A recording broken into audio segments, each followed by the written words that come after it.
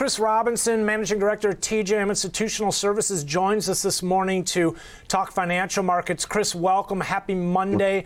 I want to begin with the spike in the U.S. dollar after the jobs report Friday. You've got geopolitics. I mean, rates that are starting to inch back up here a bit. And, I mean, it seems like you could blindfold one, throw a dart, and ultimately hit a bullish factor for the greenback above 103 to begin the week.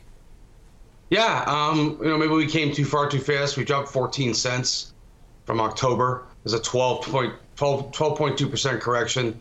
And that employment number on Friday was the number one driver, right? People saw that number and they're like, oh, he did 0.25% last time, look out for the next, 3-6 hikes, because now he has cover to do what they want to do, which is, their solution to fix inflation is to put people out of work. So how do they do that? Well, they have one tool, Fed funds rate. So I would say, get ready for more hikes. And that's what the dollar is telling you.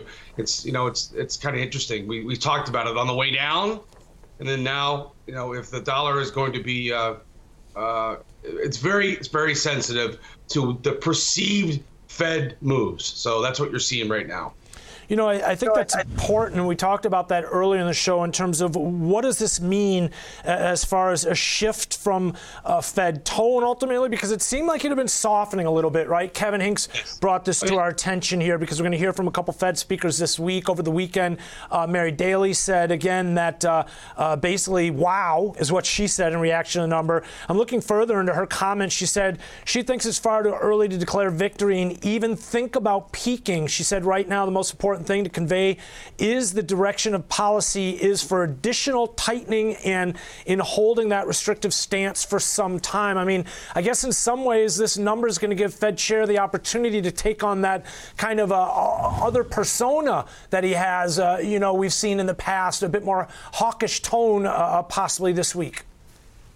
Yeah, well, my kids are both on their way out of college. And I guess my grandkids will be studying this when they take econ in college in 15 years. How's it going to play out? It's real time. You can argue all you want. I'm not a big person for arguing. Let's just catch the trend. Okay. So how do you do that? Take a look at the 10-year note, take a look at the 2-year note, and take all your opinions and what you think should happen and just trade what the market's giving you. People get hyper-focused and, I call it the chatter class. It's like, okay, fine. It sure does look like the dollar's done going down. So let's reevaluate how we want to be on the yield curve. I think that's the way you play it. And, every month when we get an unemployment number, are we going to recalibrate? Possibly.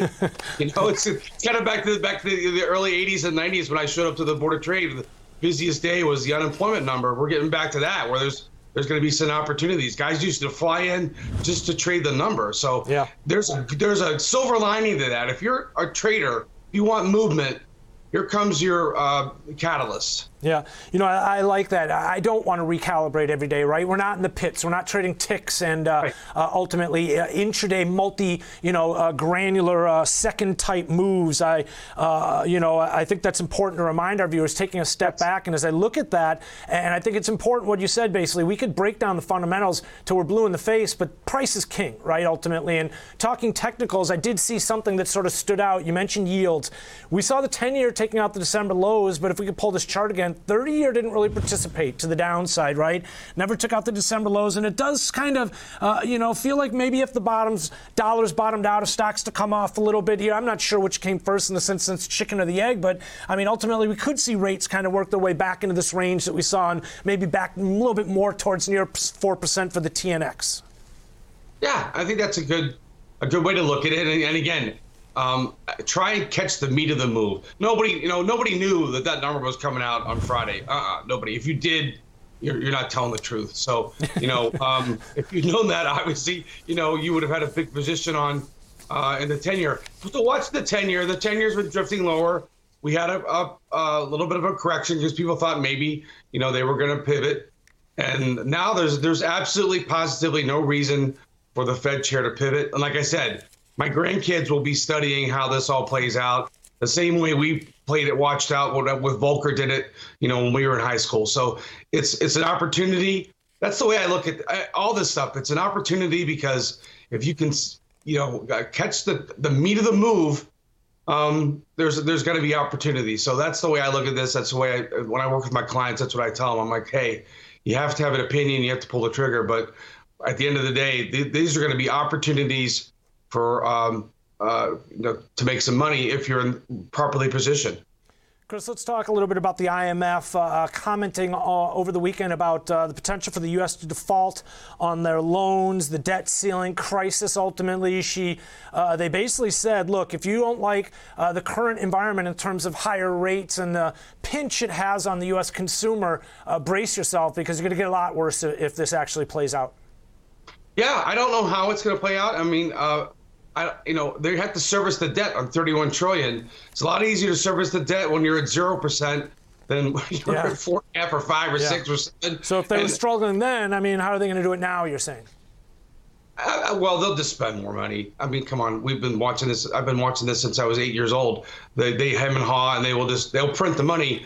Now, there's another opportunity. How do you hedge against that? How do you trade against that? Because I don't think you and I have ever seen, they're not going to, they may say they're going to dial back, but they don't dial back. That's the problem with the Fed. The Fed is hamstrung because they're getting no help from Congress. Congress just keeps spending, and it doesn't matter what side of the aisle you're on. So people talk about, the trend is your friend.